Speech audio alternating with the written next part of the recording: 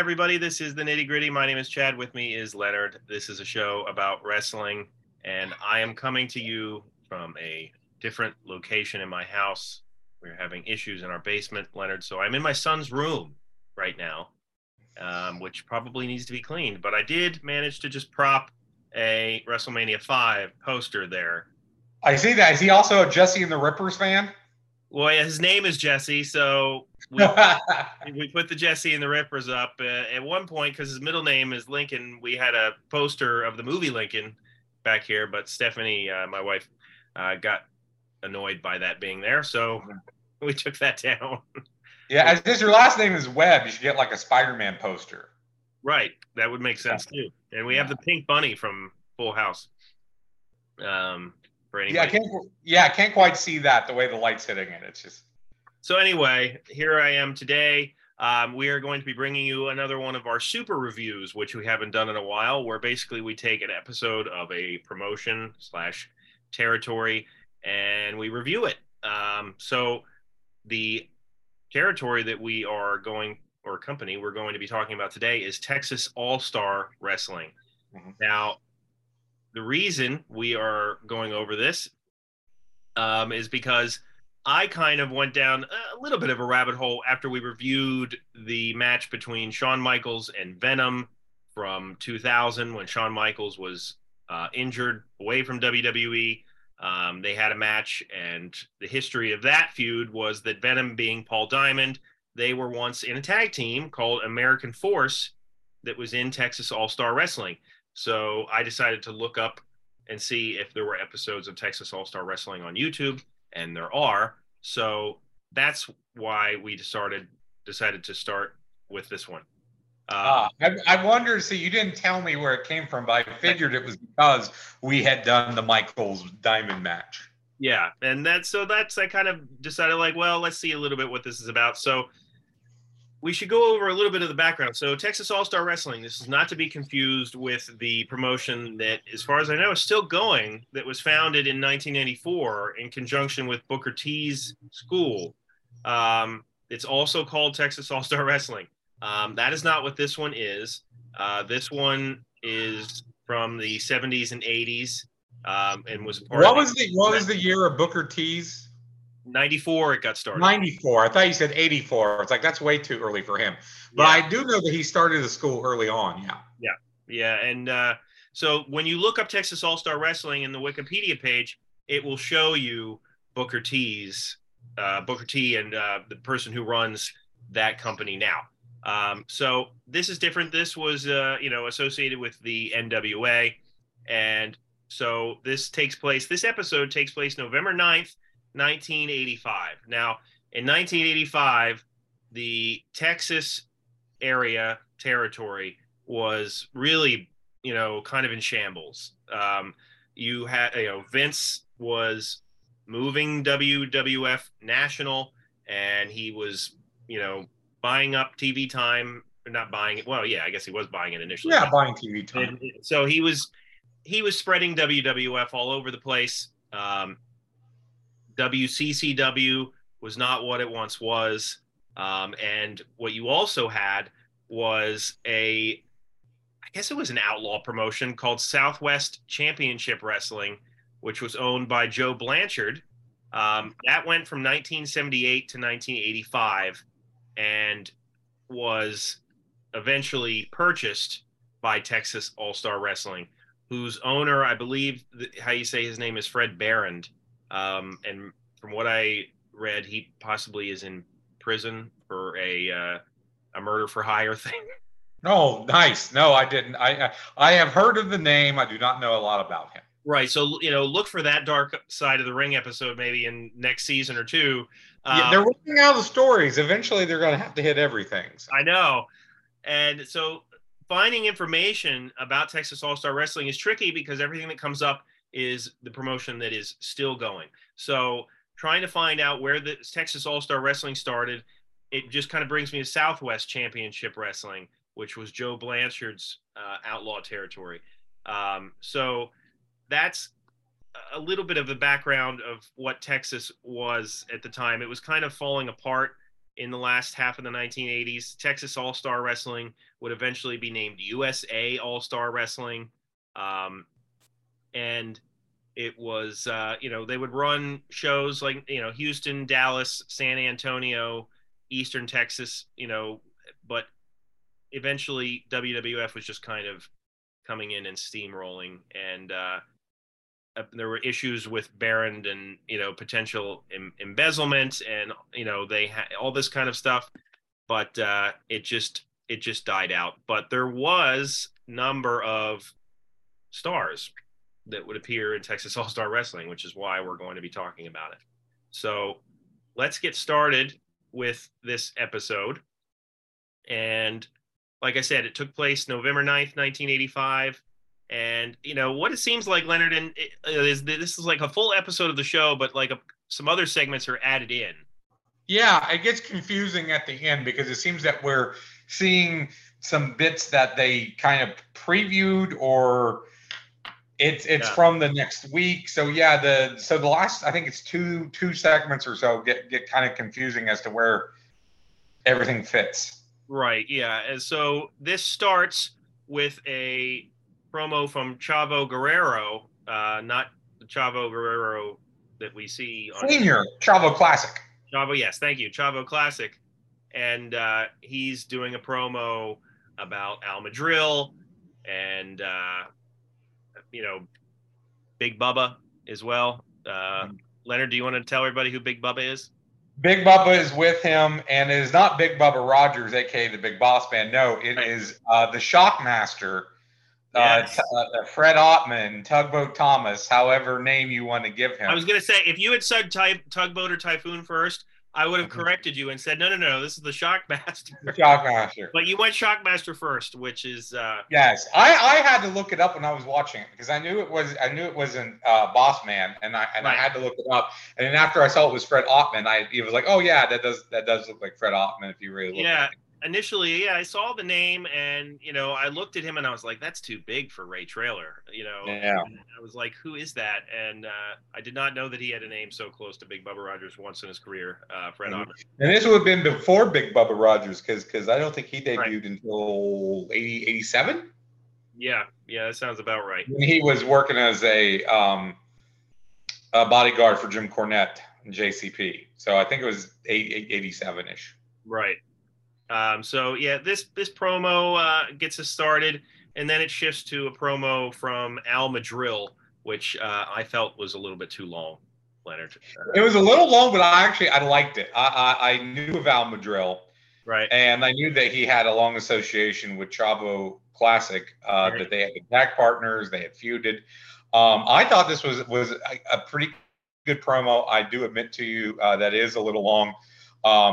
He talks about that he's been talking to Bobby Heenan with the WWF, which I highly doubt that is true.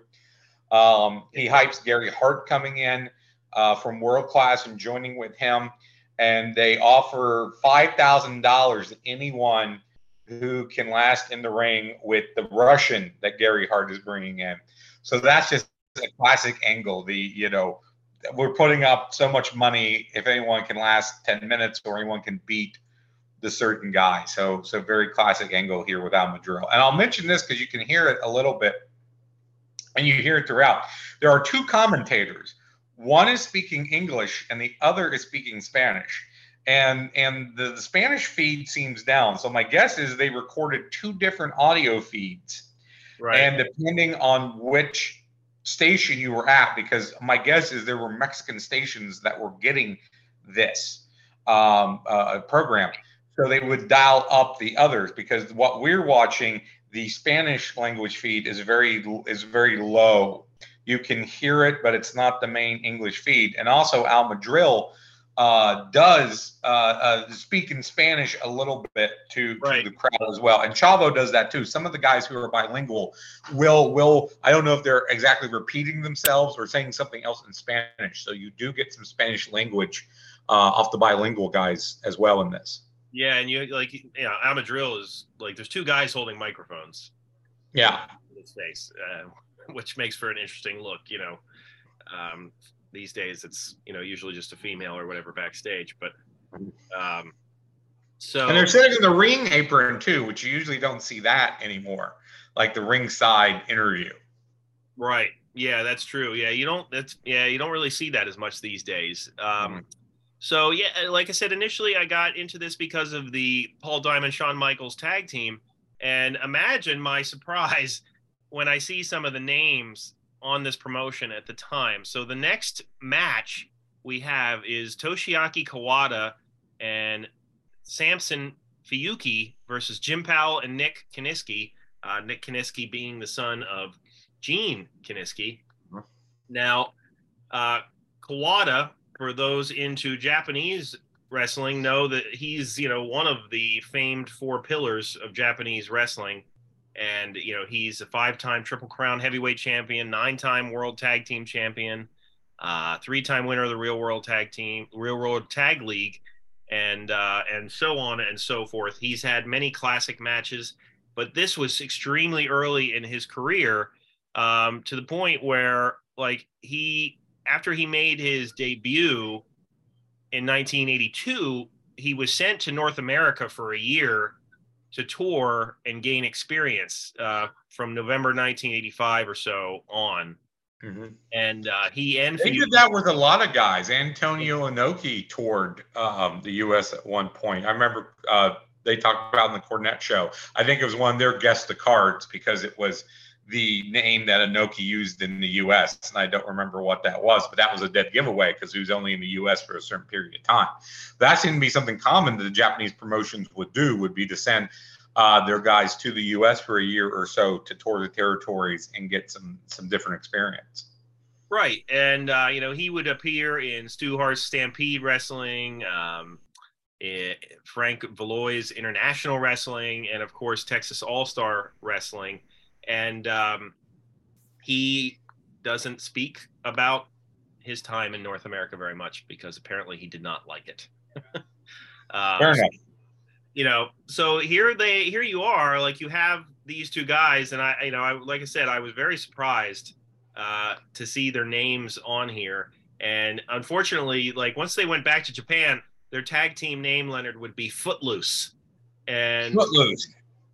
It should have been that here, but I guess they hadn't gotten there quite yet. No, that would have been great because they used their feet a lot of kick. That was always the big thing, especially in the 80s with the Asian wrestlers, is that they would kick. They would use their feet, which was crazy to us here in America at the time. Yeah, Kawada specifically had a signature type of kicking. So yeah, this match was not super long. He had some submission stuff going on here, and it was what it was. What do you have notes about this one? It was just a spot to get the Foreign Heels over. The thing that kind of I thought was really odd was the Boston Crab spot, because instead of pulling on the guy for leverage, his partner just sort of like pushed him out of it. Right. So I thought that was weird. Other than that, and the leg drop off the top rope. And again, I don't know which guy's which guy, where the other guy was holding him.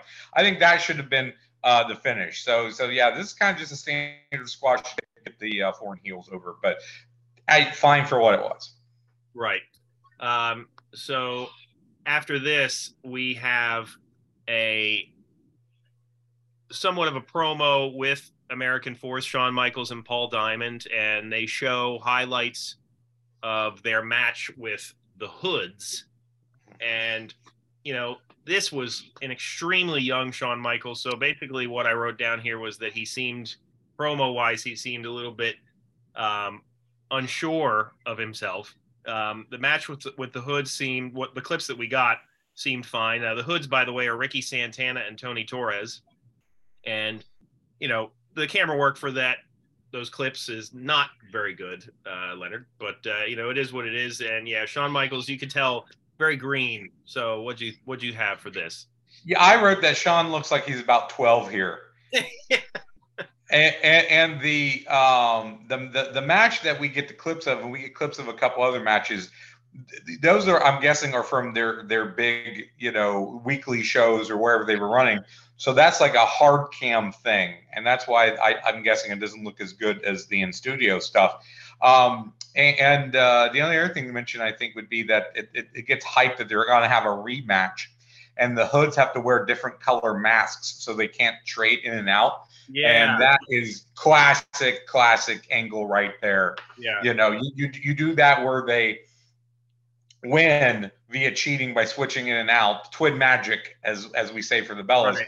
And then you have to do something to neutralize that. So switching the Hood colors is good. Although I wouldn't be surprised if in the rematch, which we don't see, like if it was blue and red, the blue guy had a red mask like in his trunks, and he puts the red mask on over it. Like that wouldn't surprise me if they did something like that.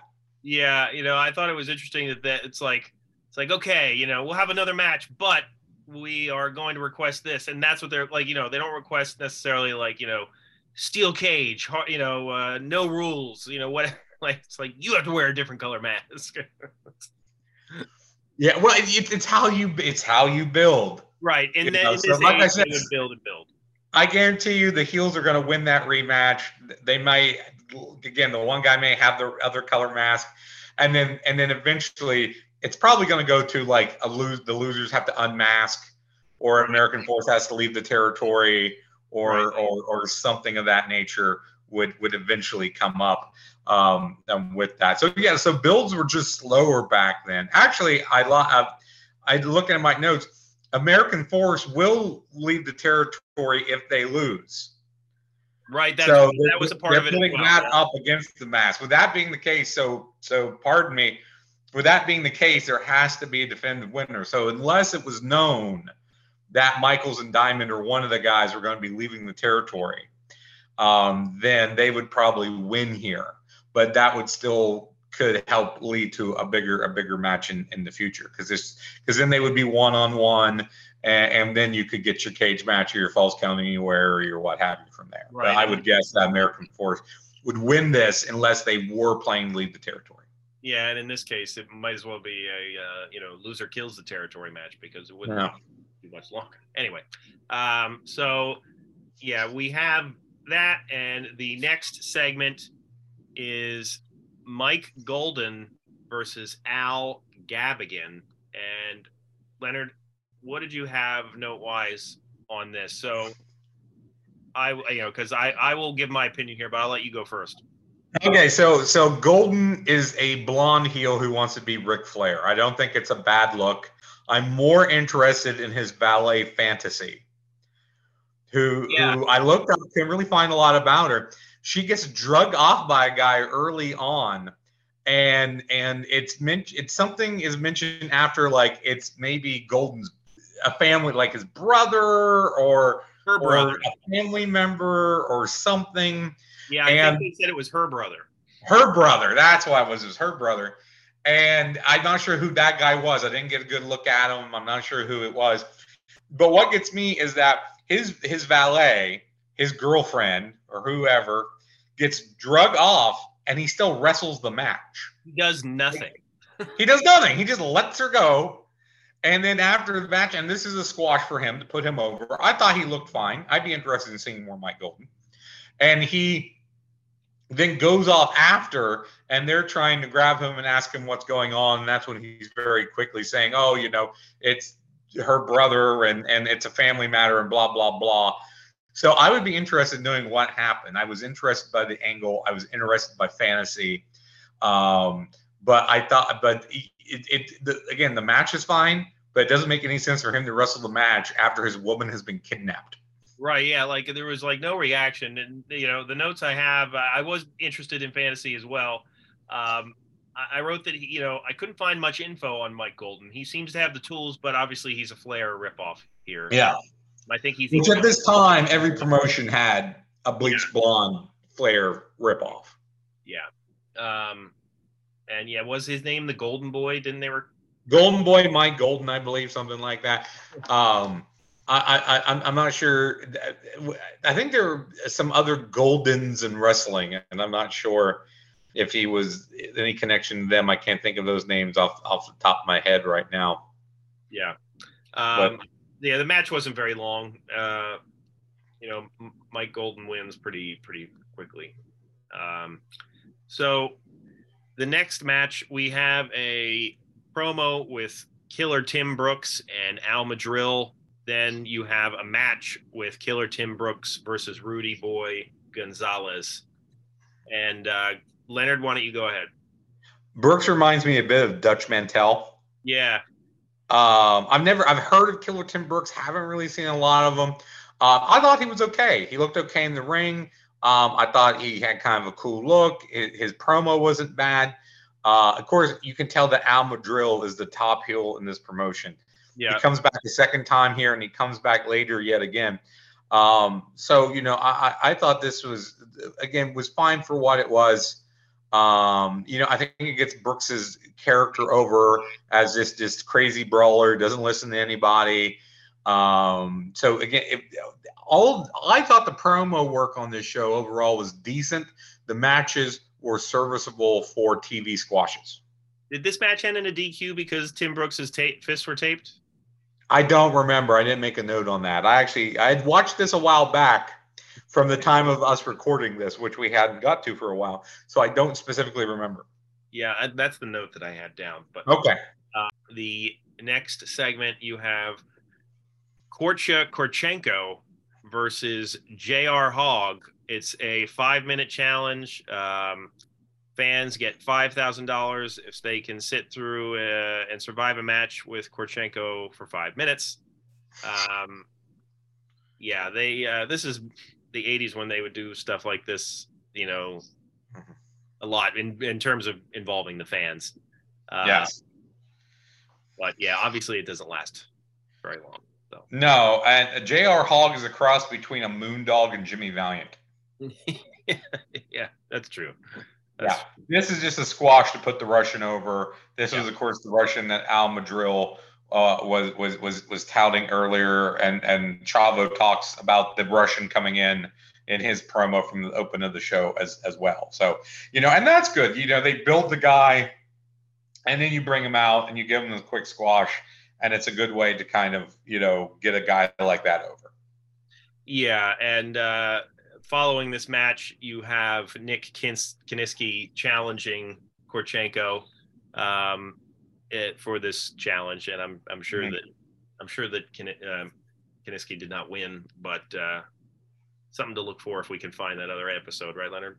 Yes. So we're going to start doing weekly reviews of Texas All-Star Wrestling from 1985.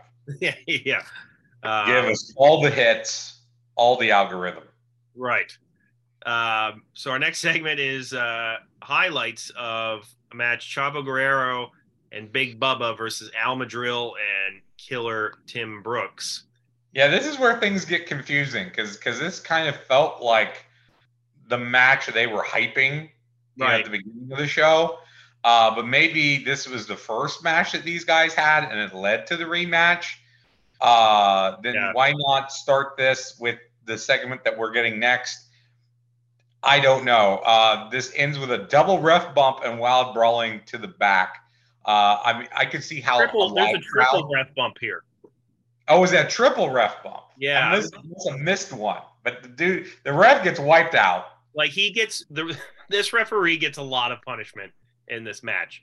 By the way, Chavo introduces the highlights, and it's from the Freeman Coliseum is where the match is taking place. Okay. The ref initially gets thrown out by Chavo, and there's no DQ, and that's the first one. Then there's a flying body press from Madrill that takes the referee out.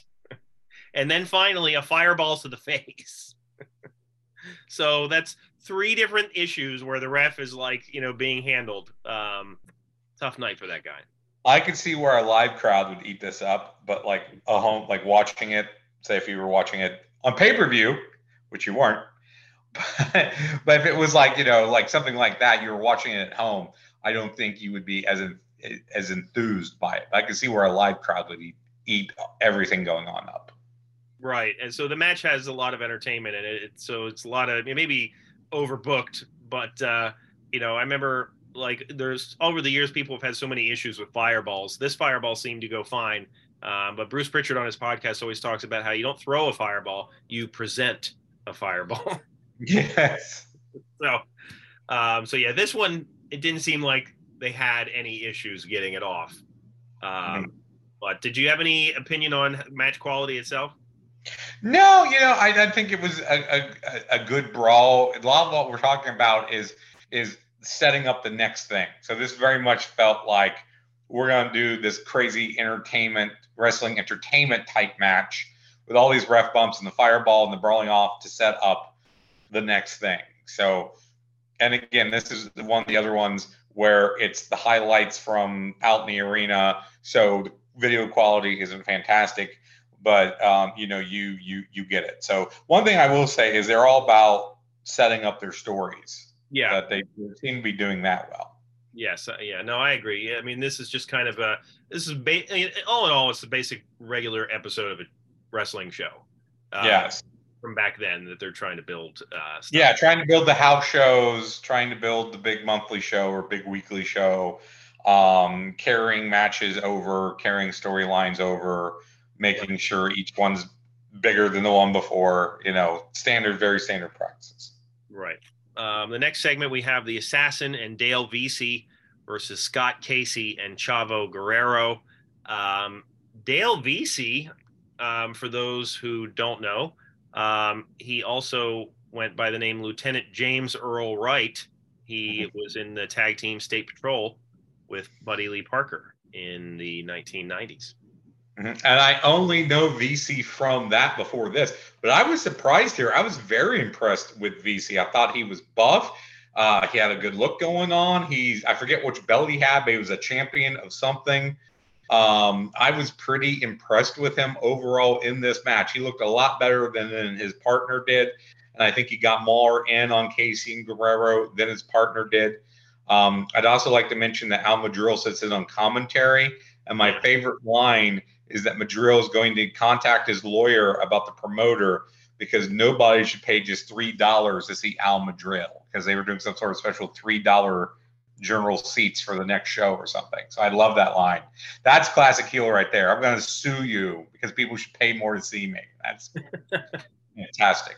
But this was probably the best match of the night, I would say, for me. Yeah. And a lot of that had to do with Dale Vesey actually, getting a little bit and not being necessarily squashed by the faces. And of course, Guerrero and Casey are, veterans and decent hands in the ring. Yeah, no, I agree. This was definitely like, if there's a best match of this card, then this would be it. And for those who don't know, Scott Casey would, when he retired, he would start a school, and he's one of the people that broke Booker T into the business. So that's his claim to fame. And we would also have Casey announced as the referee for one of the upcoming tag matches. I believe it's maybe the one with Madrill and Tim Brooks. That would make sense. I didn't make a note of that, but yeah, that's probably what it was.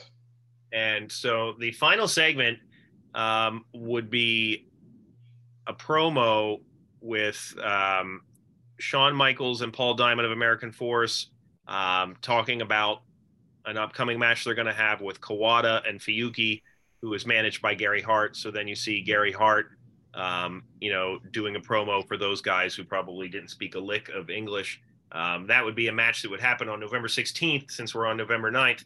I went out of my way to see if I could find that tag match because nothing would have been cooler to me than to see Kawada and Shawn Michaels in the ring together.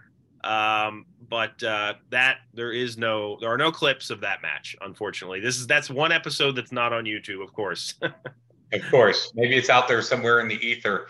The only thing I'll say right here is I love Gary Hart. I always thought Gary Hart was a great manager. I think he's underrated. He has such a rhythm with how he talks. Yeah. And he always had the foreign heels. That was always what he had. And I always was a fan of Gary Hart's. As a kid, I would say I loved to hate Gary Hart. Right. But now I certainly have appreciation. I think he's an underrated manager. Yeah, I mean, and he was always known for managing foreign heels. Am I right? Primarily, yeah. I mean, he was, and usually he was the guy that, like I remember in Florida, he had the great Muda. When Muda came over for his year tour that we were just talking about, that the Asian wrestlers would do. So he had, and he managed, I believe, in World Championship Wrestling, he had he was part of the JTEX Corporation. He had some Japanese guys and Terry Funk and a weird mix of dudes, but he primarily had the foreign heels, and it was usually because they didn't speak English or they didn't speak English well enough, or sometimes I think he managed maybe managed Kamala for a while too as well. The guys that didn't necessarily want to talk. Things like that, is usually who Gary got. So, we talk about all these great managers, like, Bobby Heenan just got anybody, Jimmy Hart just kind of got anybody. And Gary Hart was very specific. He would get some other people. It was usually very specific, the type of wrestlers that he managed. And I think that gives him a very unique distinction and a unique flavor to him. Maybe we can do a unstable, stable Gary Hart at some point. That would be fun. Guys that Gary Hart managed. A lot of foreign heels. That would be a good idea. So like this is the end of what we see on YouTube as this episode. And like I said, Fred Behrend would change the name to USA All-Star Wrestling so it would appear less regional. But the issues ran much deeper than the name, obviously. A lot of the people that you see here would go on to other promotions. Some would go to WCW. You would have Shawn Michaels go to AWA, where, he would hook up with Marty Jannetty and become the Midnight Rockers. Like I said at the beginning, Texas wrestling was just kind of a mess at this point. And like this one was based mainly out of San Antonio. So it is interesting. I do think, though, if what I'm reading on some of these, forums is true, there is enough here for a Dark Side of the Ring. Well, maybe we'll get that. They're going to run out of topics eventually. Yeah. I mean, I'm surprised they haven't done Buck Zumhoff yet. That would be a good one. That is one that always surprised me that they haven't got. They wanted to do Gentleman Chris Adams for this season, I know, but he's not on the list, so that's I just recently watched. I'm not catching up. I recently did watch with my wife the one about Grizzly Smith and Jake Roberts and Sam Houston. Yeah. And all that, which she was very interested by. And you know what? I just mentioned to Chad, I'm recording alone. My wife is not here today. When we get done here, I may go watch the XPW episode. I was very interested in that one. Okay. I think that's from last season, not the current season. All right. Yeah, that would be fun.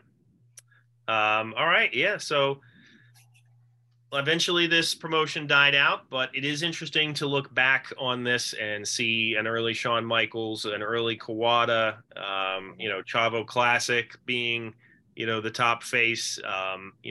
People probably don't know much about Al Madrill, but there are some names here, early Typhoon. He's just a passing storm at this point. Right. That's an easy layup of a joke there. He's not a shock master. He's a shock apprentice at this point. Yeah, that's right. All right. So if you know anything about Texas All-Star Wrestling, let us know what you think. And if you want to go watch this episode, as I said, it is on YouTube. So feel free to check it out and let us know your thoughts. And check out our other episodes, Segment Surgery, Stupid Questions, Random Match Reviews, What's That Card? And we are also wherever you listen to podcasts. So for Leonard, my name is Chad, and we will see you next time.